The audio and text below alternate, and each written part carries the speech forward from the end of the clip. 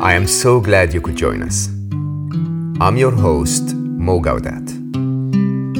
This podcast is nothing more than a conversation between two good friends sharing inspiring life stories and perhaps some nuggets of wisdom along the way. This is your invitation to slow down with us. Welcome to Slow Mo.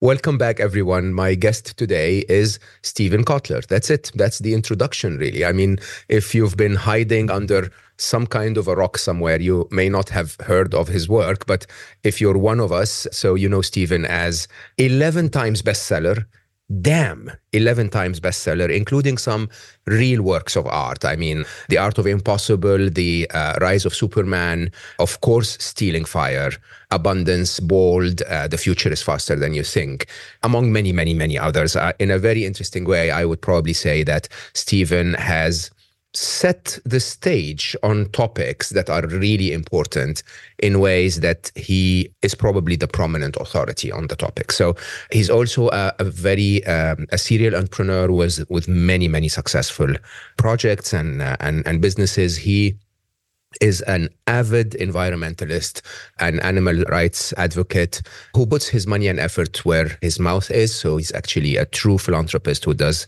a real impact. Stephen is the friend of one of my absolute best friends on the planet, Peter Diamandis, who I owe a lot to and really consider a brother.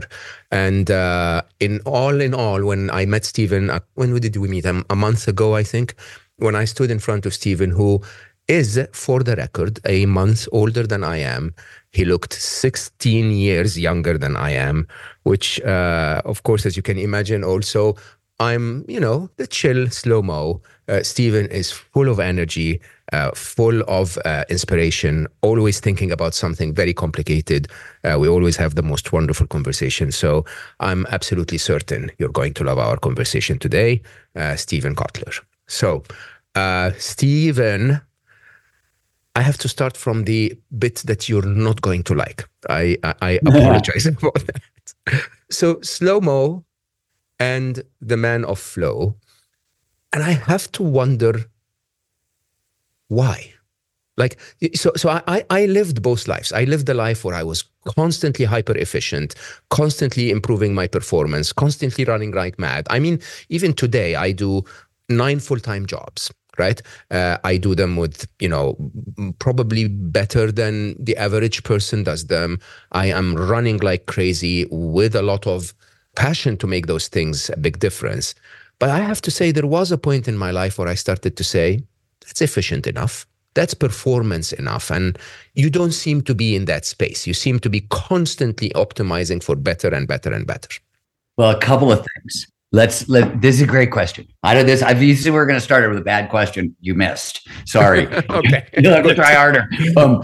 This is a great question because it gets to the heart of something that's worth talking about with flow and the heart of the work that I do with peak performance. And it's actually, this is really we're going to talk about psychology going all the way back to Abraham Maslow with it. So I always try to point this out to people. And this is, by the way, this is a real challenge with my company, the Flow Research Collective, because besides doing research into the neurobiology of flow, we train people, right? In 130 countries all over the world. And we fight the same battles everybody fights for attention, right? Nobody wants to do a lot of reading. So we have to come up with, how do you summarize flow in a sentence if a state of optimal performance where we feel our best and perform our best doesn't capture it enough, right? Because people hear perform our best and they make the assumption that was sort of baked into your question, which is that performance has something to do with efficiency, as if that was what we were doing. So let's talk about, what do we mean by optimal performance first? When we say flow, first of all, what do we mean by peak performance? Let's start there. I define peak performance very simply as getting our biology to work for us rather than against us. That's all I mean by it. And this is not a new idea, right? You go back, first psychology textbook ever written, William James, contains the line, the most important thing in any education is to make our nervous system our ally rather than our enemy. And for James, nervous system was brain and nervous system, right? It was the full system. So not a new idea. not a new idea. And James worked on flow, and a lot of this started right around James and Nietzsche and a couple other people in the late 1870s and 80s. This is where the field sort of got its start. When we define flow as optimal performance, we're talking mental and physical performance. So a bunch of physical skills get optimized, obviously strength, stamina, endurance, et cetera, fast twitch muscle response. I can go on, but a bunch of cognitive skills get optimized. Now, when I say cognitive skills, yes, do you get more motivation, more creativity, more productivity and efficiency? Yes, but flow underpins well-being, overall life satisfaction, meaning, and purpose. In fact, positive psychologists, you know this, I'm sure, now define 3 tiers of happiness available to all humans on the planet, right? There's baseline, where you're at right now.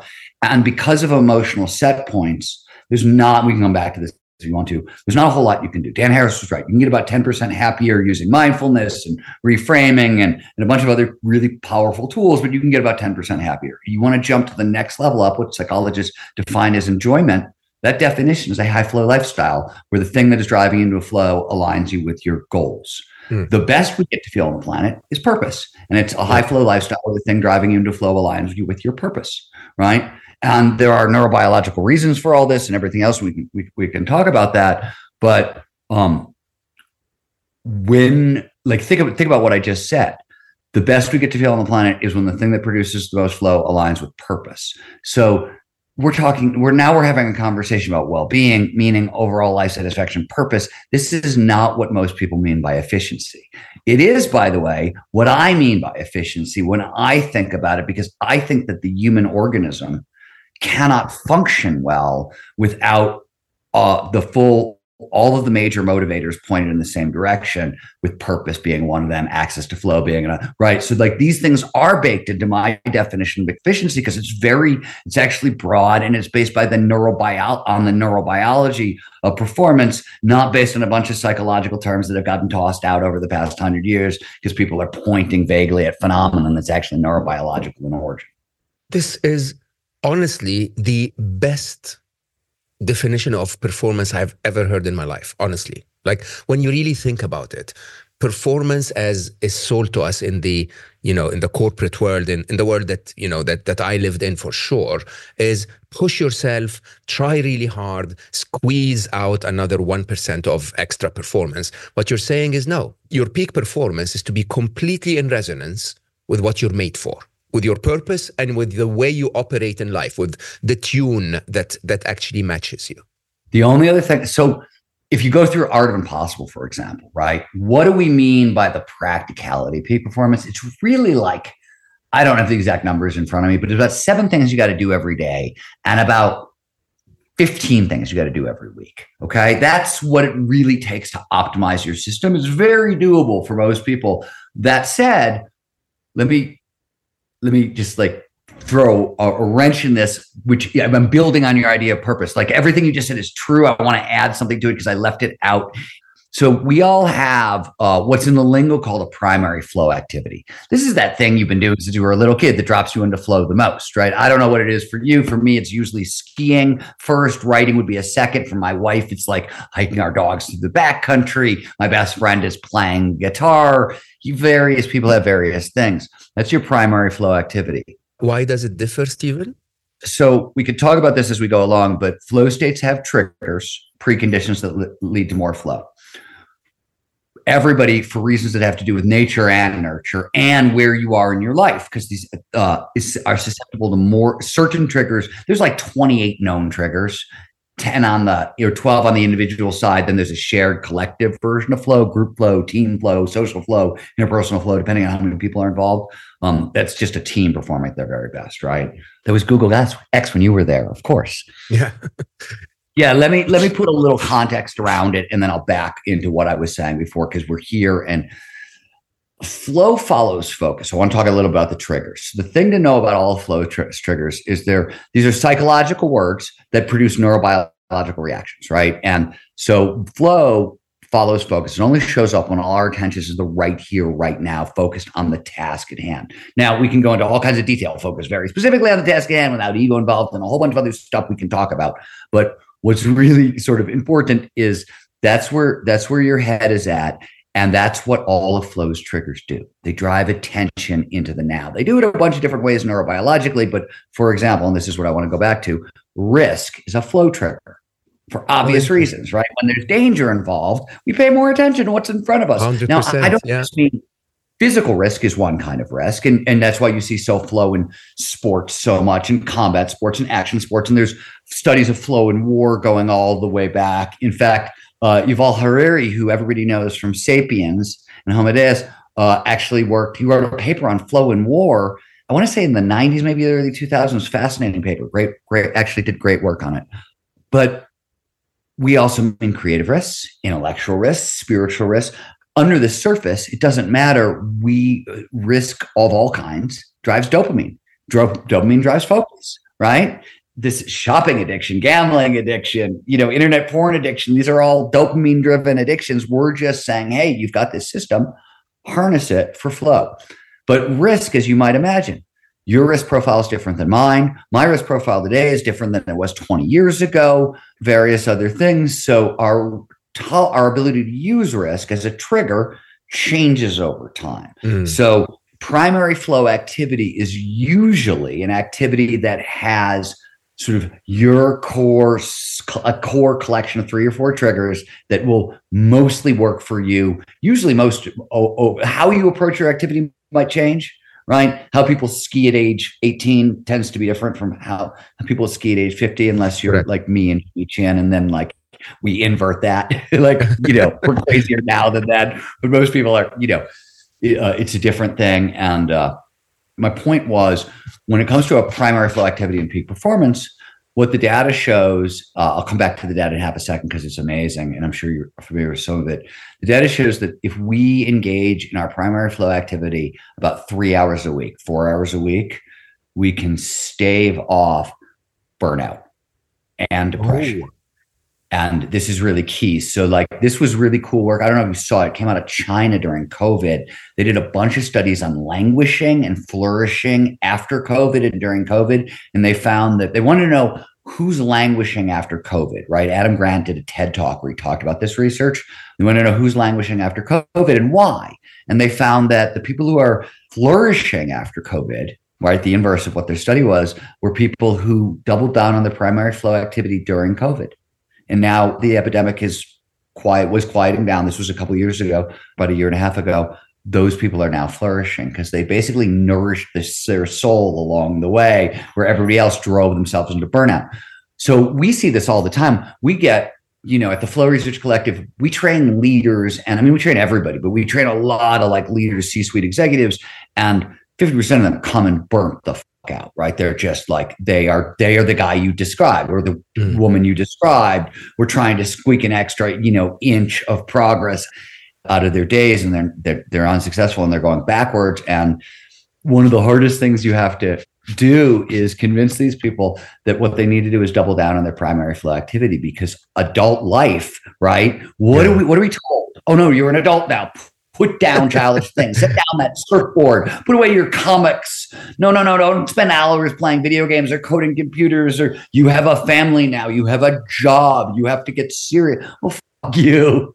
You're killing the soul, and you're actually killing the foundations of human performance. So so everything you said is true, but I want to add in also that yes, purpose matters, but also some really sort of silly, basic, obvious stuff you shouldn't have to say to people, hey, if you go out and actually have real, true, deep fun once a week, it's going to help you lift shit the rest of the time, right? It's so basic. It's amazing. I often, this is why I train very few people in my company. I have the best coaches in the world and they train people. One of the reasons because I don't have patience for a lot of this stuff. To me, I'm you stop doing these things and you somehow think that grinding it out for years on end and becoming a bitch to work with and an awful to be involved with in a relationship and all the stuff that goes with it. I don't get it. I don't get it. It's not if I were to say, okay, Mo, the solution is you have to solve for pi. Right. Then you would say, oh, okay, Stephen, no, let's not, right. But the solution is go outside and play for 3 hours a week, doing something that nurtures your soul. You are so spot on. You actually, this is so eye-opening for me, Stephen. So I normally get close to burnout a couple of times a year because I sort of publish a book every other year and, or a product somehow mid-year. And then by the Yeah, year end, you're November is, singing my song. I'm about to say, I'm right with you on the same schedule, yeah. basically. And Yeah. then November normally is just very busy traveling and so on and so forth. So I get close to burnout in those two times of the year. This last year, I was so burnt out by November. I was so burnt out, right? That I basically took all of December off. And then when the new year started, by the 1st of January, I'm looking at my WhatsApp. I have 148 conversations, everyone asking for my time. And I really had to take a stand. And what I did was the opposite of what everyone would think. And now you explain it and it's so clear. All I did is I told my team, look, when I have time and effort, I will work as much as I need to work. But the reason I feel so bad is because I haven't sat down to write for the last 8 months, right? I couldn't with all the travel and publishing the book and so on and so forth. I just didn't have the time to sit down and write. And because I'm missing writing, I'm not able to do anything else. So the one change I did this year, which completely flipped my life upside down, is I added a week of every month where I call it creative time. And don't come near me during the creative time. Just let me sit down and create content, research something, write something, do whatever I want, draw, paint, whatever I want, right? And I did that end of January. I feel amazing. Like all I needed was to add that one, call it task. But to me, it's really not a task. That completely takes away all of my strain and stress and burnout. It's incredible, really. So I'm always finding sort of like new little interventions. One of the things I learned a long time ago that if I don't try to, unless I'm traveling which is when I do the bulk of my reading, I'm writing it. When I'm home, I'm reading. When I'm on the road, usually. And I need writing and skiing. Skiing is my high flow activity, my primary flow activity, and writing is another one. But I've discovered that, and really in a sense, this is about protecting my marriage from myself, that at the end of the day, do tell. Before I'm about to go interact with my wife and my family. So we know, I don't know if you're familiar with, I do work on peak performance aging as well. And cognitive reserve is our protection against Alzheimer's and dementia. And I could talk more about that if you want, but yes. Work going. So the old version of aging is all our skills decline over time. There's nothing we can do to stop the slide. That's the old version of aging. Don't tell me this. I was going to ask. But that's the old version. And that's what most people, that's, by the way, still what most people believe, right? But the new version, 25 years of data. So I'm not talking about like what Peter Diamandis and my friends of ours are working on in the longevity sciences. I'm talking about peak performance aging from a different perspective. But what we now know is all the skills we used to think decline over time, mental and physical, we now know they're all use it or lose it skills. So you can actually hold on to most of your skills far later and far longer in life than maybe thought possible. And there are actually a bunch of cognitive superpowers that start to come online in our 40s and 50s. So we're actually really well built to thrive in our later years. And part of this is Alzheimer's and dementia, which now, because we're living into our 80s and 90s, are real issues that almost everybody face. So Yakov Stern, who's at Columbia, discovered that we have cognitive reserve. Cognitive reserve is literally, this is really cool. I have to get a little technical here. When we suffer from Alzheimer's and dementia, as you probably know, these are predominantly diseases of the prefrontal cortex. And it's the prefrontal cortex is the newest structure in the brain. So it's the most susceptible to kind of brain diseases, right? The evolutionarily deep structures like our reward system that's deep in the center of the brain, or the amygdala fear system, very little touches them. Like you can possibly have a stroke to those areas, and there's certain diseases like Parkinson's and a couple other things, but it's very hard to get there. Most of the damage is the prefrontal cortex. So if you want to fight off Alzheimer's, dementia, what you need is redundancy in the prefrontal cortex. And the brain, when the brain learns something, its redundancy is how it does it, right? When we've talked about neural nets, functional connectivity, you never get the exact same neurons lighting up each time, right? There's a cluster of neurons that could light up, right? And one of those ones is going to light up. And which one it is, we can tell you the probabilities, but we can't point to it, right? Because it's non-deterministic.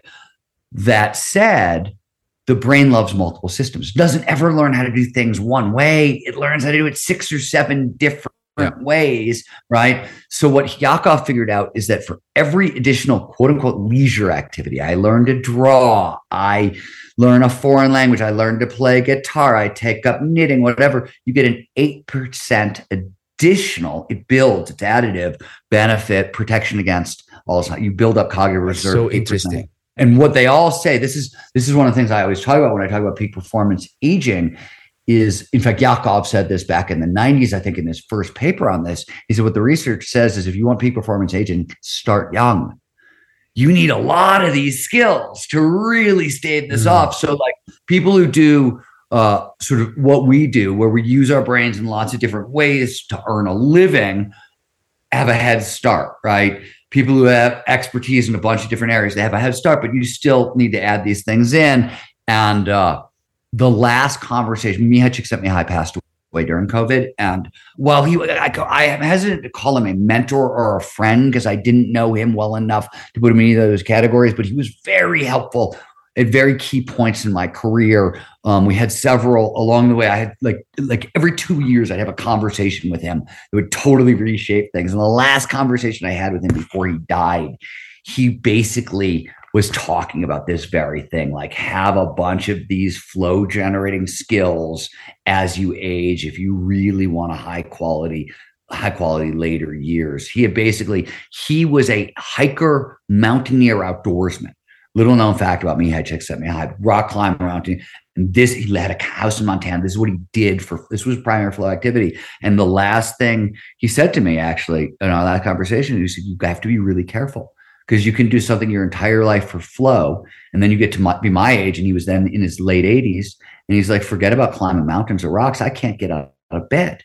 And what he was saying, and he said, have a backup plan.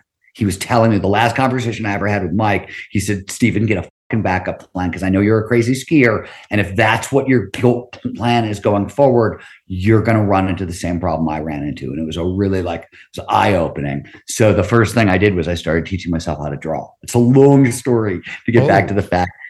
But I started teaching, I started make a drawing a day and I make it in the gap after work and before I go see my wife, because it's like a little 10 to 15 to 20 minute flowy exercise that gets me sort of out of my head. What it really does is it calms my ego down, right? You spend a day at work sometimes and you need a healthy ego to run companies and do our jobs and things like that. That's not usually the best thing for a marriage, I've discovered.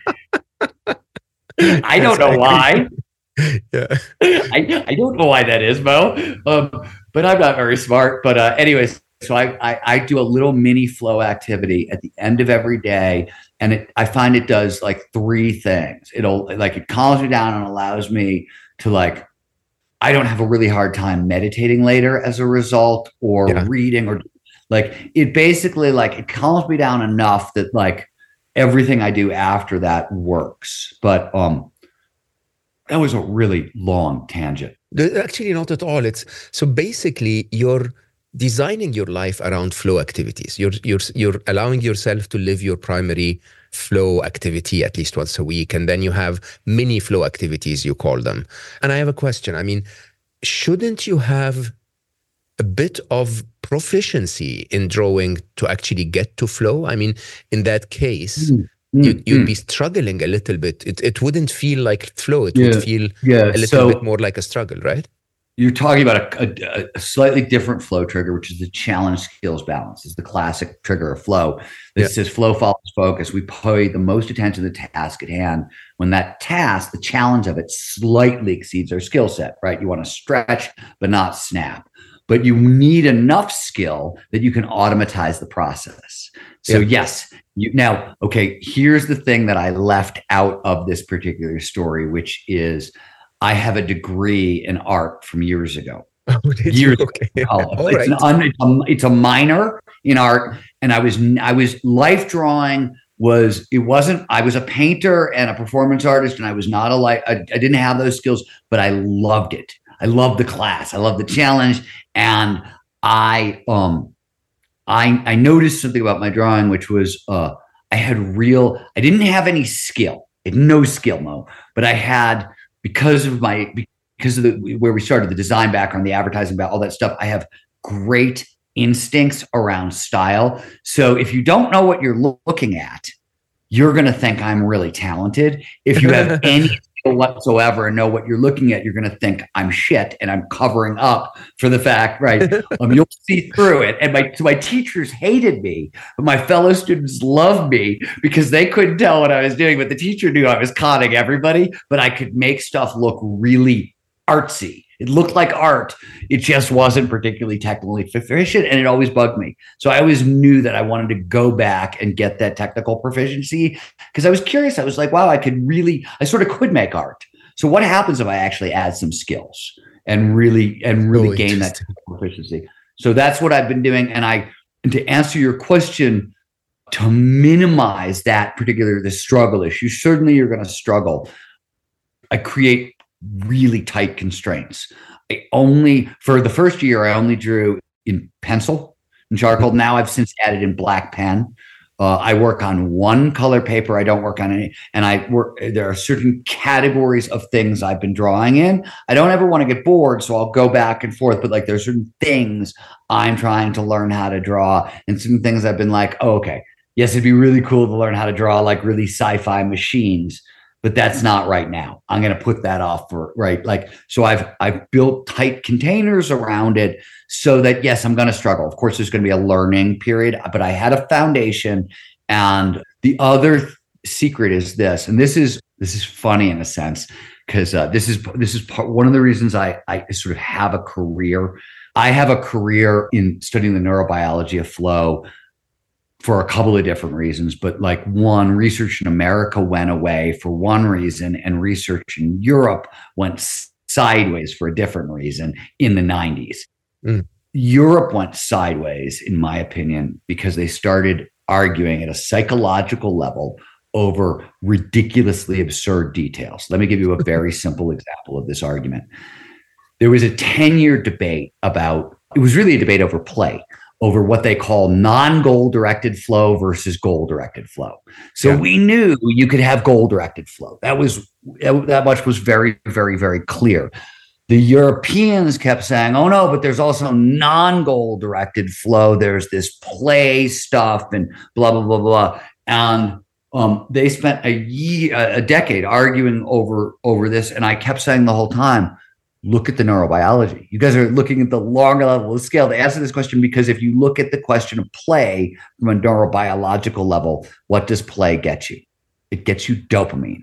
Well, what does goal-directed behavior get you? It gets you dopamine. So it doesn't actually matter what the psychological term we put on the cover is. Neurobiologically, the reward is literally the same chemicals bonding to the same receptors in the same part of the brain, lighting up the same functional network. That's identical, right? In neurobiological terms, that's essentially an identical process. So it was a ridiculous debate. And for those of us who I didn't really speak neurobiology that well in the 90s. I was learning the field then, but even this was obvious to me.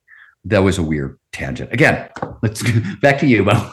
It's really interesting because we actually, once again, you're bringing up the topic of play as a good thing for you, which is demonized by the modern world, right? So the idea of the Industrial Revolution sort of telling you to do exactly the same thing that you're told over and over and over to make more shoes so that they can make more profits, going into what, I actually think is now dying out a little bit, the whole concept of gamification that we started to see by the turn of the century, and trying to get people to sort of simulate a game so that they can get into flow while at work. But obviously didn't really work that well because you're simulating a game. You're not really addressing the individual's triggers for flow. And this was always one of the things Jane's work on gamification, right? That I always want to have this conversation, which is it's always gamers who are arguing for gamification. And for gamers, it's perfect. Exactly. You know what I mean? And don't, so Mo, I will also tell you, once every 2 years, gamify my life. But whenever I want to make a big change, I create a point system, and I incentive. Peter taught me years ago, the amount is right. You get what you incentivize. I learned that lesson from Peter very, very well years ago. And so I realized that I could create a point system where, like, if I double down on my primary flow activity, I get 5 points and blah, blah, blah. So I could figure out a good week is 100 points or that sort of stuff. And I did it for a while. Sometimes I'll train people in how to do it, depending. And we do it on my peak performance aging class. I actually think we did finally train people in this. But I can do it for 2 months. It's incredibly motivating for 2 months, right? Just to make it change. But like once the change is locked in, I'm out of the game.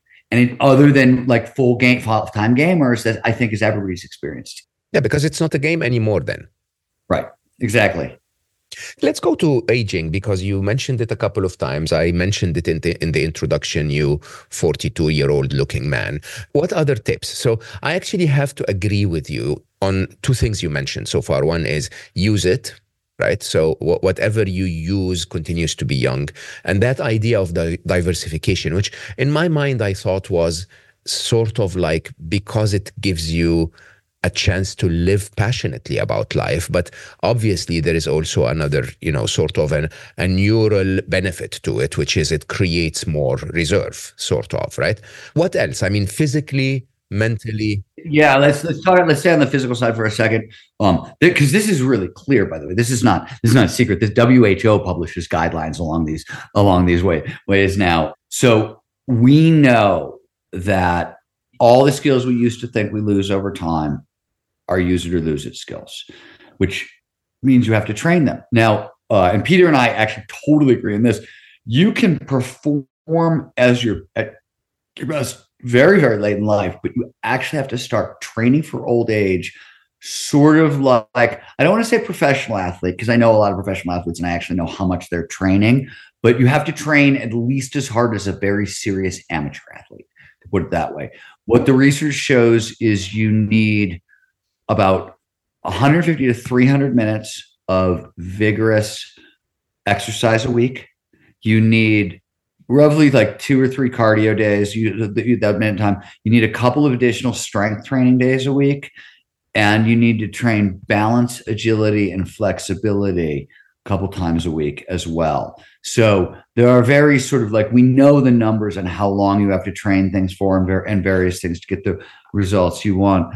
And you have to train them all at once also, which is where a lot of like, where do people go wrong? They do things like, as they age, for example, they start adopting, I'm not going to ski anymore. I'm not going to do this anymore. I could break. Instead, I'm going to go run on a treadmill. And that's, it's a disaster for a lot of different reasons. I mean, I could go into a million of them, but it's a really bad plan.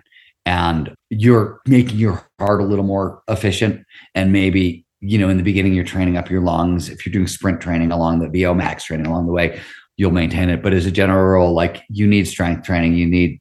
The iron is your friend. I'll give you a weird stat that most people don't know. I'll let you guess. What do you think is the single most important physical correlate for longevity and for quality of lifespan and longevity? I'd say muscle mass, which probably means... Okay. You're right. Be more specific.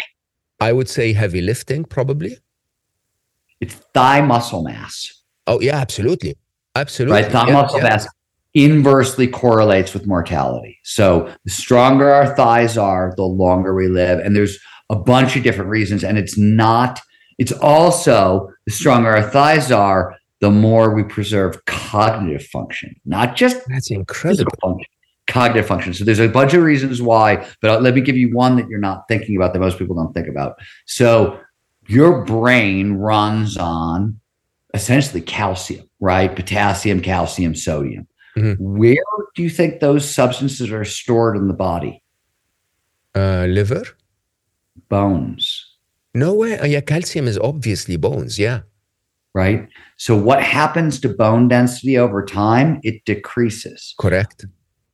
The cutting edge of peak performance aging right now is the relationship between bone density and bone health and cognitive function, because the bones are the mineral storehouses for the body and the brain. And the brain uses 20% of our energy. And that includes things like calcium and whatever. So like it's got a big operating budget. And some of that operating budget is coming out of our bones, which fade over time. But if you lift heavy, you preserve bone mass over time.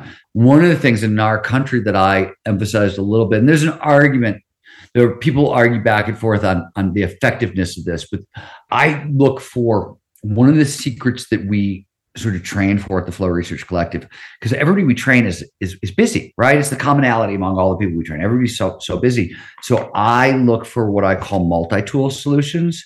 Don't give me a problem that's going to solve one. Life is too short and I move too fast to solve problems one at a time. I need a solution that's going to solve like 11 things at once for me to even consider it. So like, I'll give you an example. An infrared sauna as a recovery tool is a great multi-tool solution. Meditation. Why is that? So for flow is a very high performance state. And one of the things that we learned about flow back in the 90s is it's not a binary. You're not in the zone or out of the zone. It's a cycle. It's a 4-stage cycle. You named the front end of the cycle earlier when you talked about struggle. That's the first phase of the flow cycle, the struggle phase. You're loading the brain with information so you can perform it automatically, right, with less cognitive interference. Then there's a release phase where you sort of take your mind off the problem, flow state itself, and then there's a recovery phase. Those are a really high energy state. So if you're going to be getting into regular, if you want to use this stuff at work on a daily basis, you have to recover on a daily basis from that flow state. And if you're adding in, some of the peak performance aging stuff that we're talking about, where you're actually going to have to start really training a little bit harder also, then you have to double down on recovery. So there are passive recovery tools and active recovery tools. Passive recovery, which most people do, which is TV and a beer, is a disaster. It actually blocks recovery. There's a million. We can go into the details here, but like it blocks recovery. That is bad. Let's move on to like what is good. Well, long restorative walks in nature, breath work, or meditation, Epsom salt baths, restorative yoga, and I love infrared saunas. Why? 3 reasons. One, I could do it for like 40 minutes at the end of my day. It automatically lowers cortisol levels. So unlike a lot of the other recovery things out there, infrared saunas, being a sauna in general, it flushes cortisol out of your system. So it automatically makes you less stressed, which I think is great. 2, I do breath work in the sauna. So right, I do my breath work in the sauna, and I do 2 kinds of breath work. One, I do kind of the more rigorous Wim Hof style, that sort of breathing exercises, because there's copious data, besides resetting your nervous system, that you can enhance cardiovascular function and lung function athletically by doing breath work in a sauna. So it's one of the better ways. I don't train cardio as hard as I train other things. And one of the reasons is because I can cut into that by doing breath work in the sauna. I also, back to flow triggers for a second, and back to stacking protocols, right? Multi-tool solutions. Creativity is a flow trigger. Flow amplifies creativity. It was a feedback system, so creativity itself. And we know this because pattern recognition, linking ideas together, produces dopamine. And dopamine works as a flow trigger, right? So we know this. One of the mistakes that people really make in the modern world is specialization. And the reason is, if you're specialized, you're not, you might be learning new stuff about your specialty, but there's not huge, like you're learning stuff that's right next door to the stuff you already learned. So you're not having those like big aha moments of revelation. But if you really want to amplify flow and prepare your body for flow, you have to feed the pattern recognition system. And the very best way to do it is read about 20 to 30 pages of nonfiction a day, usually outside your skill set.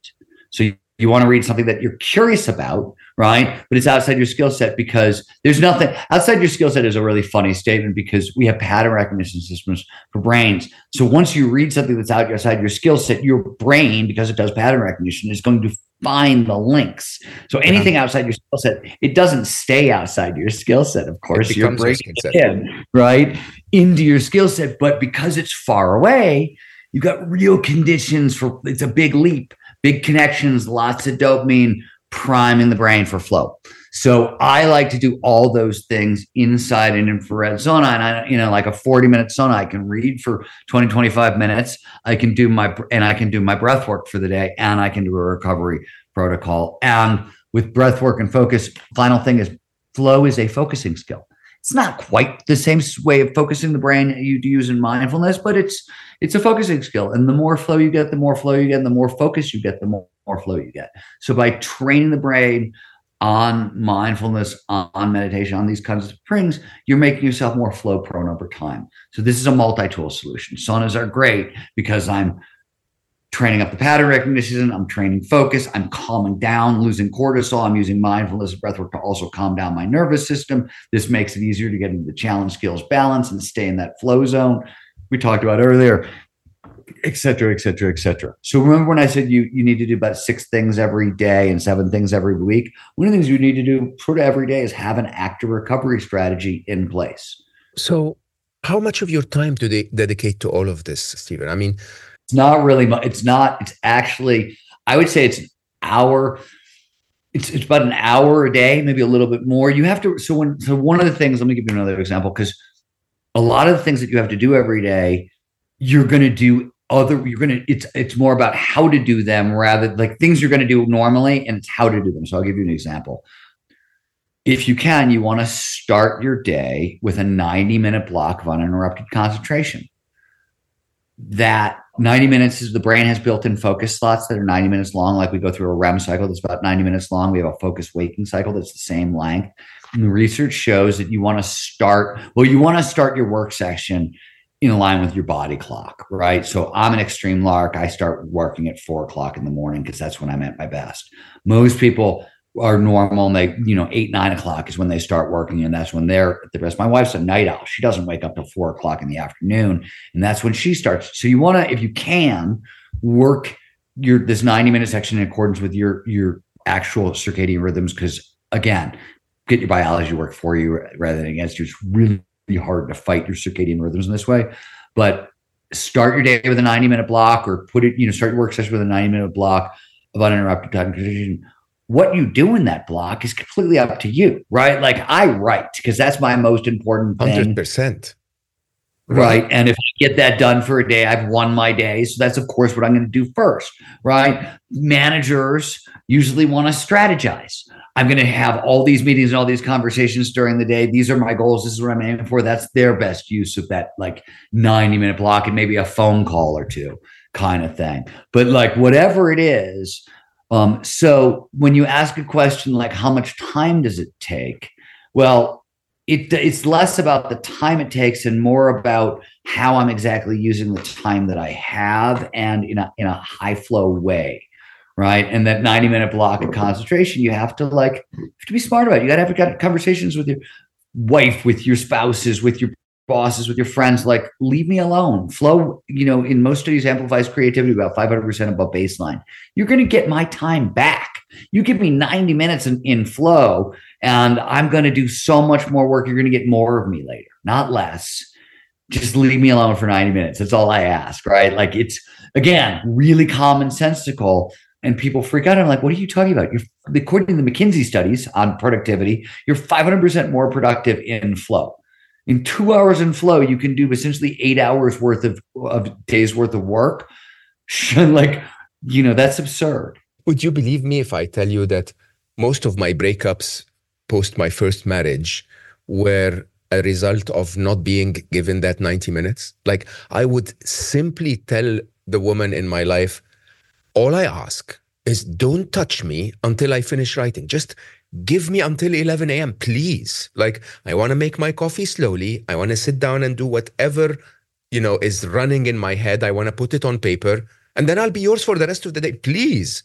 And yeah, when that fails, I would go like, not working. Doesn't matter how incredible you are. I just need my 90 minutes. Yeah. And by the way, Mo, I have to tell you, this is no different than when I work with organizations. You know what I mean? When I work with organizations, a couple of things that I tell people is the first thing I always say is, if you can't hang a sign on your office door that says "fuck off, I'm flowing," Exactly. you can't do this work. You just can't do this work, right? So like you have to have you have to be working in an environment where you can have these conversations out loud. Yes, it goes against, we started our conversation this morning with like things that Silicon Valley did wrong, right? Open office plans, disasters, all the like instant messaging, Slack channel. I'm going to ping you 3,000 times an hour. Like what? What? Did nobody bother to talk to a psychologist? Or did you just, when you had the conversation with the psychologist, was your entire conversation, well, how can we make the most money? Right? Either you're ignorant and you didn't bother to have the conversation, or you're knowledgeable and you're evil. Correct. Yeah, it is actually quite interesting when you think about it, because a lot of the design of the corporate world is really all centered around how do we appeal to the extroverts who are truly revving all the time to make the most money, right? When in reality, I think most people don't realize that very often the most successful out there, the ones that are actually making a difference, they're not the ones that work the most hours. They're not the ones that are extroverted at all. And they are by definition in need of some me time to be able to just do things, right? Otherwise, they're just talking. And it's quite interesting when you look at how that becomes almost the example that we follow. It's like you should be like this guy who's always out partying, when the truth is that's not always the most productive. No, it's again, like, in a sense, there's a kind of very dominant extroverted salesperson who seems to be, and there's a sort of like hyper aggressive Wall Street finance attitude, right? Those two things. This is why I started the conversation and I said, I think Jeff Bezos broke Silicon Valley. And I'm not meaning to diss Jeff. I'm actually just saying he brought Wall Street. He came from Wall Street. Yeah. He came from Wall Street, brought Wall Street values to Silicon Valley. Whether or not Jeff had the ethical maturity to handle those values, most of the rest of Silicon Valley did not. So you import like Wall Street competitiveness into like, and it broke geek culture, as far as I'm concerned, in like really weird ways. But that's a different story. But this is the point I wanted to make a second ago was the other thing I tell people. You made this point about my life, but I wanted to say this from the organizational side is when you work with companies, right? It's not just that flow should be the center of your personal life for that stuff. You got to make it the center of your organization. That you got to make driving your people in, because you have to also understand all the benefits you get from it. I'll give you a couple things that we hear about all the time in the corporate environment. You can't create a high flow culture without psychological safety. So something corporations spend a lot of time on right now, baked into flow. So a lot of the things that we're talking about flow, because it's optimal performance, there's certain conditions for it underneath it, right? Like what we want in good organizations come by making flow the center of your organization. But if you're not driving your employees into flow on a regular basis, chances are your turnover rates are extremely high. Correct. First of all, right, especially in today's modern environment where loyalty is not, like, people aren't loyal to companies anymore. They just jump around, and that's fine. You know what I mean? That's exciting and interesting. And I think that's I don't necessarily know if that's a bad or a good thing. I don't have a judgment there, but I just know it's part of the environment. Employee retention, a lot of it is about flow, right? And you want to work with a team that is great. Nothing is more fun. This is why startups are so damn addictive, right? On your way to a product launch in a startup company, it's group flow nonstop. It's like every time you show up at work, you're dropping back into group flow, because that's what it takes to get a startup to launch. And, I'll laugh, but I'll joke with Peter Diamandis, who, I've started 16, 17 companies at this point. Peter's like 27, 20. I actually think it's in his 30s at this point, because he's got there's a bunch of longevity companies. Yeah, well, it was 27, and then he started a bunch of longevity companies. And there's, I think, a couple companies that he started in COVID doing something with AI and healthcare that I'm not totally aware of. But anyways, that's an addiction to flow. That's the flow you get. Right. And I always tease Peter about this. I'm like, Peter, like you love getting it to launch. And then you're like on to the next project. I'm like, you know, you're the only dude in the world who thought you could run an asteroid mining company in the background. No, but you see, I mean, look who's talking. And I mean, both of us. I know. I, not being the Silicon Valley sort of mindset, I start so many businesses. I don't call them companies, right? I actually call them products, which are really the products or projects or yeah. It's like, so in philosophy, Mo, you know, they have problems, right? Like what they're really saying is I work on the hard problem of consciousness, or like I work on epistemology or whatever. But like, I like the humility. They're like, oh, yeah, I'm working on the problem of consciousness. What they really meant is like the past 70 years, this is all I've done. But it's the, you know, so it's a problem. Exactly. But it is, there is, when you call it an addiction to flow. And I have to admit, in the last couple of years, it started to really hit me very clearly, because you sort of gain skills along your path, right? So to be chief business officer of Google X, you have to learn business skills, discipline skills, and so on.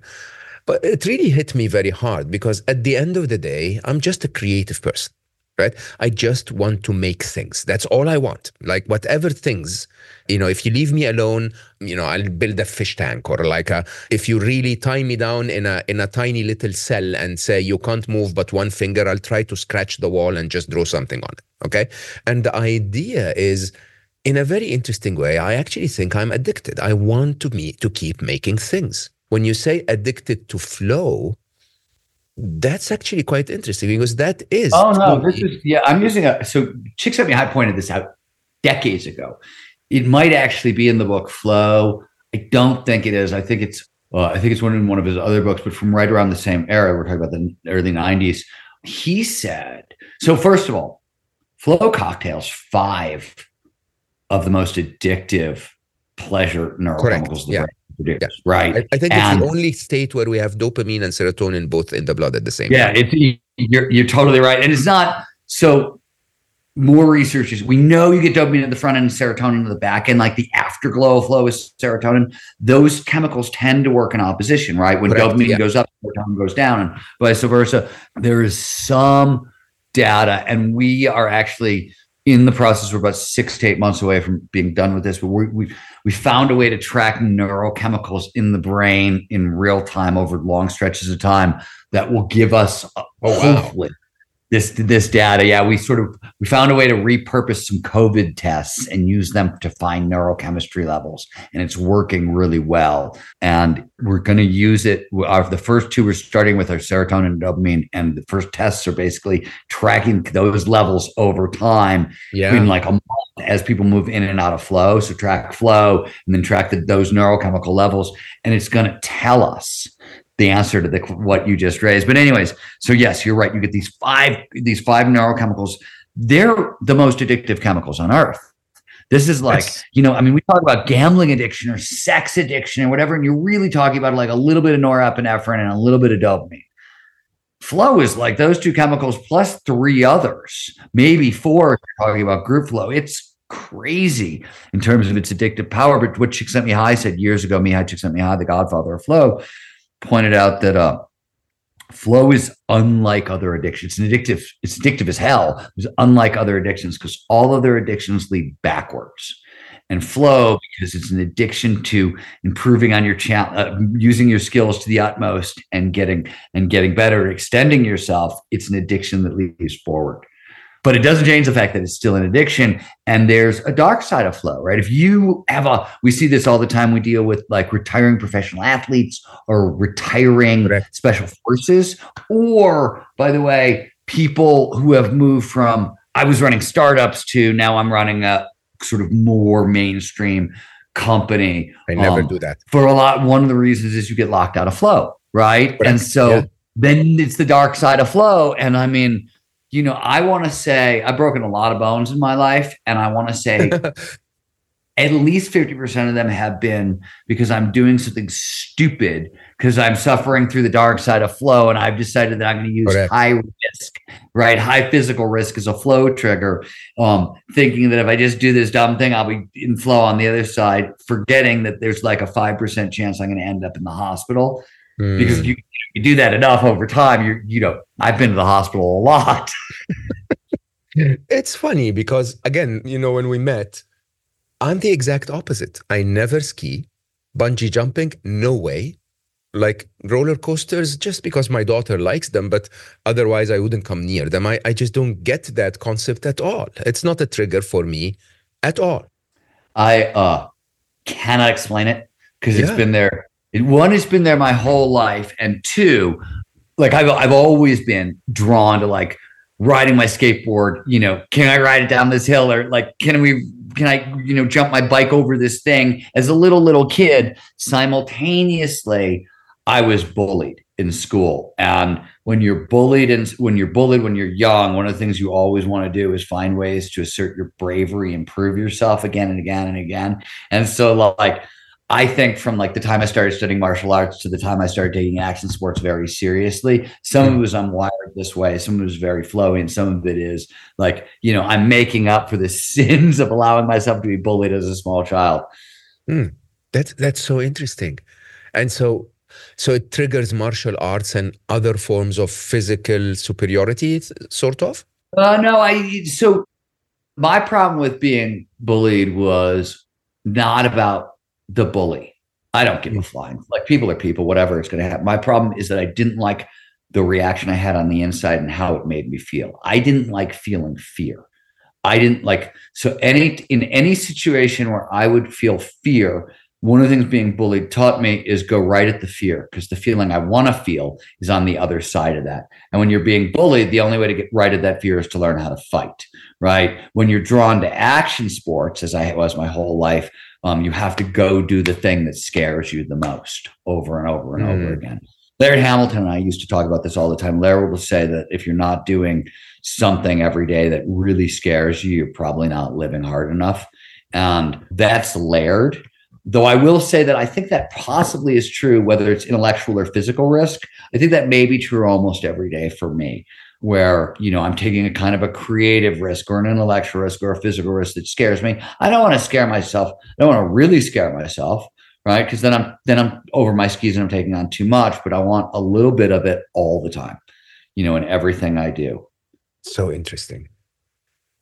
So for our listeners, Stephen, so, if someone is new to the concept of flow, someone who just spent a bit of their life doing things, because they have to do them, they don't have that experience of sort of leaving the world and being in total flow, a few times a week. What would be the first tips and advice? What should one start with? Yeah, so it's funny because we talked about three. I'm going to talk about maybe 5 things. Let me just start really practically with the stuff we've already covered. So first thing, easiest place to start, double down on your primary flow activity. Most of us have put it aside entirely. How do we find out what that is? Well, so what I tell people is, if you don't know what that is, let me back up for a second. I like to explain why things work in the body before I give people advice. So I want to start there. We were talking earlier about how flow produces these 5 big neurochemicals, or 6 big neurochemicals. So quick shorthand for how does learning and memory work in the brain? Yeah. The more neurochemicals that show up during an experience, the better chance that experience gets saved for later. Neurochemicals are essentially multi-tools in the brain. They do lots of different things. One of the big things they do is they tag experiences. Really important, save for later, right? So we tend to remember flow states, is my point. And certainly so if you think about ages 10 to 20 or ages 0 to 10, and you were to think about your favorite memories, some of them are going to be like tied to somebody you love, perhaps, or events, my birthday, right? But if they're not tied that way, you're remembering flow states. So think about, just go through your life 10 years at a time and think about What are my big memories? What do they have in common? Was I outside? Was I inside? Was I taking risks? Was I not taking risks? What were the conditions? Was I alone? Was I with other people? So you don't know what your primary flow activity is. Look at these flowy memories you have, right? And look at the commonalities. And chances are that those commonalities are going to add up into an activity where you actually think about it. You're like, oh, I forgot this. I'd only done it maybe 15 times, but every time I did it, God, that was amazing. I need to do more of this, right? That's how sort of most people know what I'm talking about when I say primary flow activity. And you knew right away. You were like writing. You didn't even think about that. Most people tend to, that's most people's reaction. But if they don't, this is one way of figuring it out. So that's the obvious thing. Start with your primary flow activity. And then I always tell people, start with 3 flow triggers. Start with 1, complete concentration in that 90-minute block we talked about. Wall off, start your work day. And if 90 minutes is intimidating, because some people it's terrifying. The idea of like, I'm going to focus and not talk and be by myself for 90 minutes. Like that's terrifying to some people. So they have to start with 20 minutes at a time or a half an hour at a time and build themselves up. But like we have a built-in slot for focusing for 90 minutes. So what people find often as they start doing this is they will naturally move to that 90-minute block a lot faster. Like people who are like, oh my God, there's no way this will ever work for me. And they start with like 25 minutes a day. And within a week or two, they're at 90 minutes because the 25 minutes is so delicious and so works so well that like they get it now. And right. So that's 1. 2, we talked about the challenge skills balance. So you want to stretch, but not snap. So what does this mean emotionally? It means that you want to be just outside your comfort zone, right? Not overwhelmed, not totally, that's too much. You're producing too much cortisol and norepinephrine in your block flow. But underwhelmed, boredom, not enough norepinephrine and cortisol, your block flow. In between is this sweet spot, and it's just sort of outside your comfort zone. So for shy, meek, risk-averse folks, you got to get a little comfortable being uncomfortable. Flip side, type A hard chargers who will take on these huge challenges simply for the thrill of it. This is especially true with people. You see it a lot in Silicon Valley because you see it a lot with people with ADHD and ADD, where they take on these huge challenges because it helps them focus. And I'm not saying don't take on those huge challenges. It's actually really good from a motivational science perspective. Huge challenges are great for motivation. You have to chunk it down though. So what's right in front of you is like, if the huge challenge is like 50% greater than your skills, you want to chunk it down. So what's in front of you is like 4 or 5% greater than your skills for the day. That's what you're doing now. The whole challenge is enormous. So that's the second thing you want to do. You want to double down on your primary flow activity, start carving out periods of uninterrupted concentration for your highest flow work. And then as you approach that work, you want to be just outside your comfort zone. And the final thing I will tell people is, so this is really silly, but most people tend to be a little burned out. And this is also a great burnout cure. It also works as a flow hack. So clear goals are a flow hack, okay? Or a flow trigger. Now, let me spend a little bit of time on what I mean by clear goals, because people hear clear goals, especially in Western cultures, and the immediate focus is on the goal, right? They immediately hear the goal part and they skip to the clear part. And emphasis is actually on clarity. So flow follows focus. Our focus stays on the task at hand when we know what it is that we're doing and we know what it is that we're doing next. I tell people you want to start your day or end your day by I end my day or I start my day. The first thing I do is I make a clear goal list for the day. This is my to-do list for the day. And even if it's on my calendar, I write it out by hand. And I do this for a bunch of reasons. I said that flow states have triggers, and these triggers marshal attention. Most of the ways we've been talking about it, triggers that do this by driving dopamine or norepinephrine, these focusing chemicals. One of the other things that flow triggers do is they lower cognitive load. Cognitive load is all the shit you're thinking about at any one time. It's everything rattling around your brain, right? Right. It's the reason. So efficiency experts will often tell you in Marie Kondo, like start by cleaning your office. Yeah. Why should you If you want more productivity, start by cleaning your office. Why is that? Why could that possibly work? It's because it lowers cognitive load. It frees up RAM. And if you free up energy in the brain automatically repurposes that energy for paying attention to the task at hand. So a clear goals list, knowing what you're going to do today in order of importance, starting with your hardest task, which is where you're going to put your 90-minute flow activity and going, to deepest, and everything that goes. I always say a couple things that are important here. I'm going to go a little bit in depth on what I mean by clear goals, because if you get it right, it's an amazing tool. So all it is a daily to-do list. You want to write it out by hand because there is a very tight link between the brain and how the brain works and how our hands move and embodied cognition. And typing on your computer won't get this done. So I have a calendar. I use the same thing everybody else has used, but I start my day by opening up a little notebook, piece of paper right here, listing everything I'm going to do today. If it takes energy, it goes on the list. That's the important thing. Okay. Right? It's not just these are all the work tasks. No. If I have to have a tough conversation with my wife that's going to be draining and it's going to cost me energy and I have a limited energy budget, I'm a human being and I have a limited energy budget, or if I got to walk my dog or go to the gym, of course, these things have to go on the list because they're going to take energy. So the other thing that I tell people is start with your hardest task first and everything that's going to take energy. And most importantly, run the following experiment. Figure out how many things you can do in a day and still be excellent at all of them. And that's how many go on your list. So over the next couple of weeks, track how many things you do in a day and see how many you can be great at, right? As a general rule, starting with, I always write for 3 to 4 hours every day, right? And then I always hike my dog immediately afterwards. So I know those things, that's the first 5 hours of every day of my life, right? It's 4 hours for my high flow activity and followed by a little bit of exercise, get into nature, clear my head. There's a bunch of reasons why I do that. Again, it's a multi-tool. We'll just stop there. But those are my clear goals. You know what I mean? I can start ordering my life that way.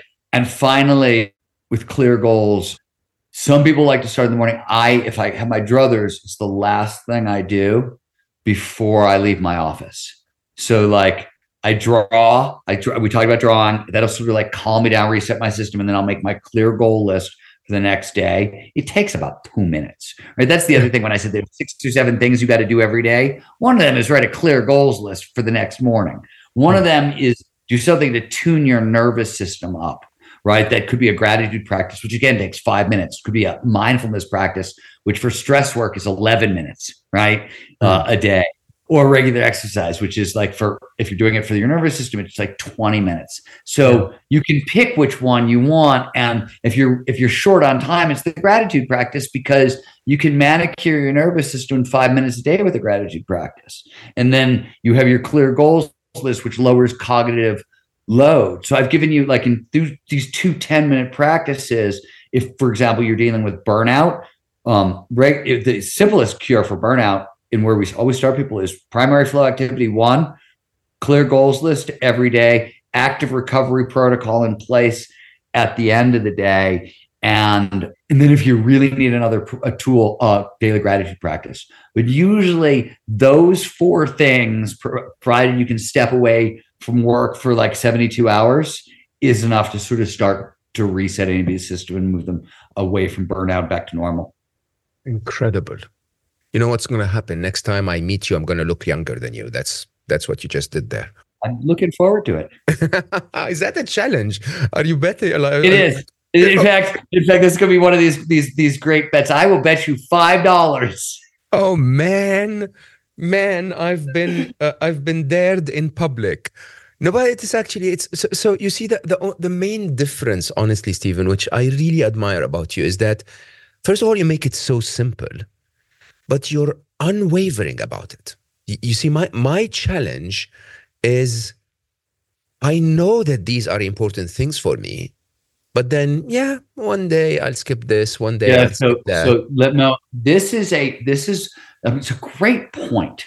It's a great point, and let me spend a minute on it. And sorry to interrupt you, but I notice this with a lot of people, and so I talk about this in my book, In Our Country, on peak performance aging. So this is how I do this. I work for the boss. I don't get to control my own life. I work for the boss. Who's the boss? The boss is the version of myself that writes up the to-do list, because he has my long-term best interests at heart. Because the version of myself in the moment today, right here, right now, no, I am like everybody else. I want the quick high. I want the easy fix. I don't want to work as hard. Like, I am wired just like everybody else. There's nothing extraordinary going on. The only thing is I have made a decision that I've made two decisions. One, in deciding that I work for the boss, if it goes on the to-do list, it gets done no matter what. I don't give myself the option. And two, when I say I'm going to do something and I say it out loud or I write it down, I know something foundational about human behavior and human performance. And this is one of the most important things I'm going to say today, which is I tell myself I'm going to do something on a to-do list or out loud, and I do it or I die. And one of the main reasons I do it is the brain pays a lot of attention to our behavior, right? So one of the things the brain always wants to know is, how's your follow through, right? Yeah, exactly. It's testing you. If what brain wants to know, because if it goes on a to-do list, I have to do it. My brain will give me the energy I need to be up for the fight. But if my brain knows that when I say I'm going to do it, well, 50% of the time, I mean, actually, I'm not going to do it. My brain will not actually get up for the hard challenge. This is the same difference. You see a very similar version of this exact same effect in the differences between fixed and growth mindsets. Everybody talks about this, right? What's the big neurobiological difference between a fixed and a growth mindset? When you make an error with a fixed mindset, your brain doesn't bother to learn from the error because it doesn't believe you can learn from an error. So why waste the energy? And if you have a growth mindset, when you make an error, your brain is like, well, why didn't we make that error? How do we do it better next time? Oh, we're just going to build off that. And you learn. So it's the exact same thing. If your brain knows that when you put something on a to-do list that you lie to yourself, right? And you don't often complete your items on your to-do list, your brain goes, oh, look, well, I've got a limited energy budget. Why am I going to bother creating all this motivational energy for something you're not going to do anyways? I'm burning calories I don't need to burn. I'm not going to do that. Interesting. So it's basically optimizing based on your pattern recognition of your behavior in the past. Pattern recognition on behavior in the past, and it's an understanding that the brain is foundational. The brain it always wants to predict what is going to happen next, and it's an efficiency engine, right? Okay. 20% of your energy goes into your brain. So first order of business is, how do I save energy? Second order of business is, what the is going to happen next? Exactly. So I can meet it with the exact amount of resources, but not 1 calorie more, so I don't waste energy, right? That's the foundational thing the brain is trying to do at every moment of every day. So when they talk about brains as predictive coding engines and hierarchical coding and all those Bayesian computer terms that we talk about in terms of brain dynamics these days, that's what it's trying to do. It's trying to predict what's going to happen next, so I can have the energy I need to meet the challenge without anything extra. And if you understand that that's where the brain starts, a pattern recognition system at its core that is doing exactly what I just said, you can start to optimize for a lot of stuff just based on, oh, this is what my brain is trying to do in this situation. Perfect. So like, this is how, right? Like, you're not fighting against yourself. Yeah. But Mo, I think you hit on something that I want to go back to for a second, because it ties all this together. A lot of what I'm saying is common sense, as you pointed out, and it's not all that weird. What makes it tricky is exactly what you pointed out, which is it's so common that we don't sort of treat it like life or death, right? Like, nobody thinks to themselves, oh man, I put 10 items on my to-do list today. I've got 8 done. Boy, am I really setting a bad precedent for future behavior by skipping 2 of them. Right? You think, oh, I did a pretty good job today. I'm fucking tired and I'm going to skip these last 2 things and, let's go home. And that's about all we think of, right? Yeah. We don't realize we're training our brain to, one, not trust ourselves. Because now if you're not finishing up your to-do list, you got to think about it. Who are you lying to? You're only lying to yourself. You're giving your brain a reason not to trust you. Oh, it goes on the to-do list, but you don't do it. Your brain pays attention. This is the same reason affirmations fail and gratitude works.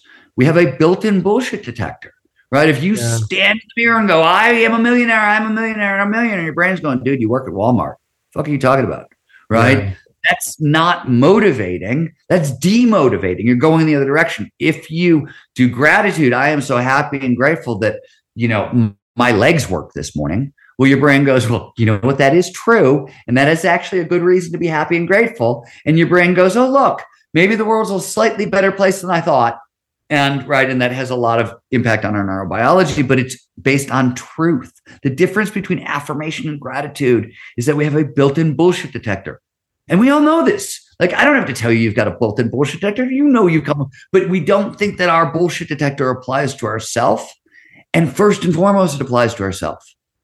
It's not about navigating the social world and trying to figure out, is she lying to me or what? I mean, that's a benefit, but it's about navigating our relationship to ourselves because that comes first. That's such an amazing way of putting it. There's this simple repeating stuff that you don't believe is true and thinking that it will become, fake it till you make it, I think is the worst thing that humanity has ever created. It's like, make it so that you don't have to fake it is my view of the world, right? Well, I'll give you an inverse, but this is really funny. I have all these discussions with people who they'll stand up and they'll be like, but I suffer from imposter syndrome and blah, blah. I hear this a lot, like the victimizer. Yeah. And I always tell people, I'm like, you're not suffering from imposter syndrome. You feel like a imposter because you're an imposter. When you actually are the thing that you're trying to claim you are, you're going to stop feeling that way. You've got a built-in bullshit detector for a brain. Your brain knows when you're lying to yourself. When you get up on stage and try to present yourself as the world's leading authority on something, and you've managed to convince everybody who was hiring you and everybody in the room it's true, but you're standing up there and you know what actual expertise looks like, and you're pretending to be that expertise. Your brain knows. That's fake it till you make it, right? But I always laugh at this. How do I get rid of imposter syndrome? Expertise. Exactly. It's like, find out what it is that you're an imposter on and learn it.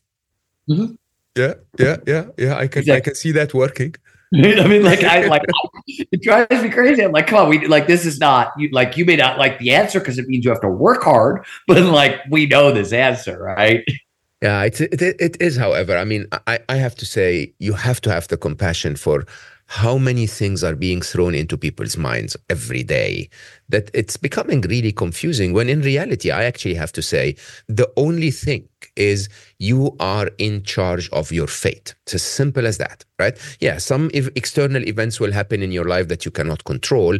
Even then, beyond the external event, you're in charge of your fate. If you write down a list of things to do and don't do it, don't blame anyone. Don't tell yourself that this is the world against you. Yeah, it might be against you today and you got caught up in commute today, but you're in charge of tomorrow. You can really work on it. You can change it. If you feel like an imposter, stop being an imposter and be an expert. It's really very straightforward. I agree. So I think about it. I often think about it from the inverse of what you're saying. Which is a realization I think I want to say I had probably in my early 30s. And it's so obvious. And it's the inverse of what you just said, but it was the realization that my life, I don't know how it is, but I think a lot of us grow up with this idea that one day I'm going to be an adult and it's going to be different, or something like that. And mine was the realization that my life is going to be nothing more or less than I make it. And every time I'm saying yes or no, right, I'm making that life. If I choose to spend an hour watching television versus I choose to spend an hour teaching myself how to do something, I am making those choices, those little choices of what do I do with an extra hour a day, right? Yeah. Those are the things that add up into quality of life and accomplishments and those sorts of things. And this is one of the hardest. There's a couple things that are really hard about training people in peak performance from a conceptual level. And I think one of the hardest things to get people to understand is that peak performance works like compound interest, right? Mm-hmm. It's a little bit today, it's a little bit tomorrow, right? But yes, you do it for a couple of years. It does compound. It totally compounds, because if you get into, I mean, you know this, if you start getting really good at flow, I'll give you an example from something spectacular that everybody knows Richard Branson, but in Stealing Fire, right? There's a Richard Branson quote in Stealing Fire where he was talking to Jamie Wheel, my co-writer, and myself about this. And he was like, dude, 2 hours in flow, there is nothing I can't get done, right? Mm-hmm. What's the secret to success? And this is not just Branson. This is every successful person over time. This is Maslow, what Maslow figured out back in the 50s, right? He figured out that the only commonality among most successful people on the planet was that all figured out how to alter their consciousness and drop into flow and use it to generate their success. This was, we've known this a long time, 70 years at this point, 80 years. I don't know when Maslow did that original research. I want to say 54, but I think that was when he published it. Yeah. And I could be wrong, because I'm not. Scott Barry Kaufman's the Maslow expert. I'm just friends with the expert. Yeah. Then you make it, and you do it. Like, what that really means is just showing up and doing the same thing over and over and over again. Exactly. Irregardless of outcomes, right? Like, I'm going to write every day, and I'm not going to care how it makes me feel. It could suck. It could be great. I don't want to ride the high too high. I don't want to ride the low too low. I don't want to take it too seriously, because I'm going to edit it anyways later, or whatever it is. You know what I mean? It means I'm going to go work out every day. I'm going to try to get 90 minutes of exercise in every day. I'm going to write for, at least 90 minutes. And there's a handful of these things. And it's just the only difference between, I think, like myself and the next person, or peak performers in general, and the next person, is we don't deviate. Yeah. We figure this, right? This is what it takes and some of it, I think, is like, I think it's sort of self-reservation, because a lot of the peak performers I know are not the most emotionally high functioning people to begin with. They figured out one way they can live really efficiently, and they do that. Right. And they learn not to deviate because they don't have a ton of emotional control. And especially, I come out of the world you come out of. I'm an artist. I'm a creative. You know what I mean? Like, I used to watch creatives. I mean, like, people who had more raw talent than I'll ever hope to have. Right. Yeah. But I used to watch them fail all the time. Like, fail. People who would get, like, painters who would get MoMA shows and be unable to do the paintings for the show, even though they were producing a painting a day for 10 years, and something like this happened, they can't do it. Or I kept watching people fail, and I realized that the difference between the ones who fail and the ones who succeed was literally like this checklist. The ones who succeed have a checklist that they're going to execute on every day, no matter what. And the ones who fail are the ones who are going to go, oh, life punched me in the mouth. I've got emotions. I'm not going to execute today. Instead, I'm going to drink or stay in bed, or whatever. The difference was literally like, who just gets up when they feel bad and executes on the checklist, knowing that the checklist is going to make them feel better, because they learned that lesson. The checklist originally comes up. I think most peak performers develop it as a way to manage their own emotions. They don't develop it seeking for peak performance. They often develop it for how do I deal with myself psychologically, and peak performance is sort of the byproduct. That is so spot on. I mean, again, one of my habits since really I started studying actually for university, not even working, was that idea of, if it comes on the list, it will be done. That's it. And that's the whole idea. And yes, if it's force majeure, which happens 3 times a year, right, I'm going to do it the next day. Right. Exactly. It's as simple as that. Right? Exactly. Yeah. Yeah. I really it's so funny. And this is, I don't know about you, Mo. I look at today, it took me a really long time to get my shit together. You know what I mean? I was sort of a bartender into my late 20s. I mean, I was as a writer and things like that, but I was still as a bartender. So I don't think there were not a lot of nights that ended sober. Let me just put it that way. Right. I didn't know you say those things in public. Keep going. I say all kinds of things in public. Yeah. Yeah. So it took me a really long time to sort of get there. But all I did along the way is, I was on a lot of categories, but it didn't change the fact that I wrote every day. I worked out every day. I did a couple other things every day. And then I might go do acid and go surfing. Right. But the checklist got done before, even before that stuff got done. And that's always been pretty constant.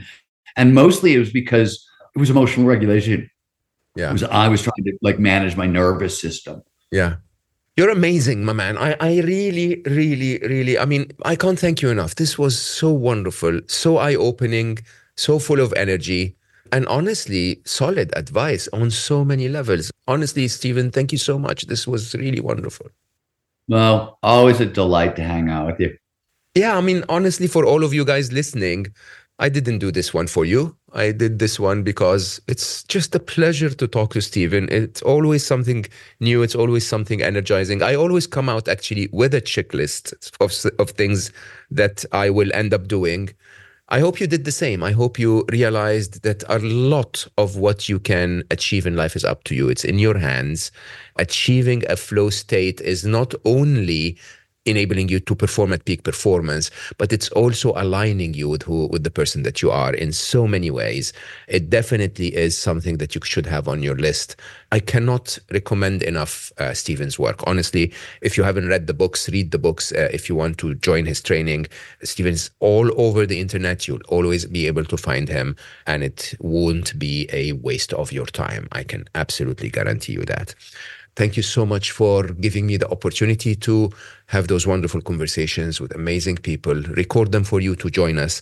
And yeah, I will always say that if you're running and revving so fast every day, you're not really at your peak performance.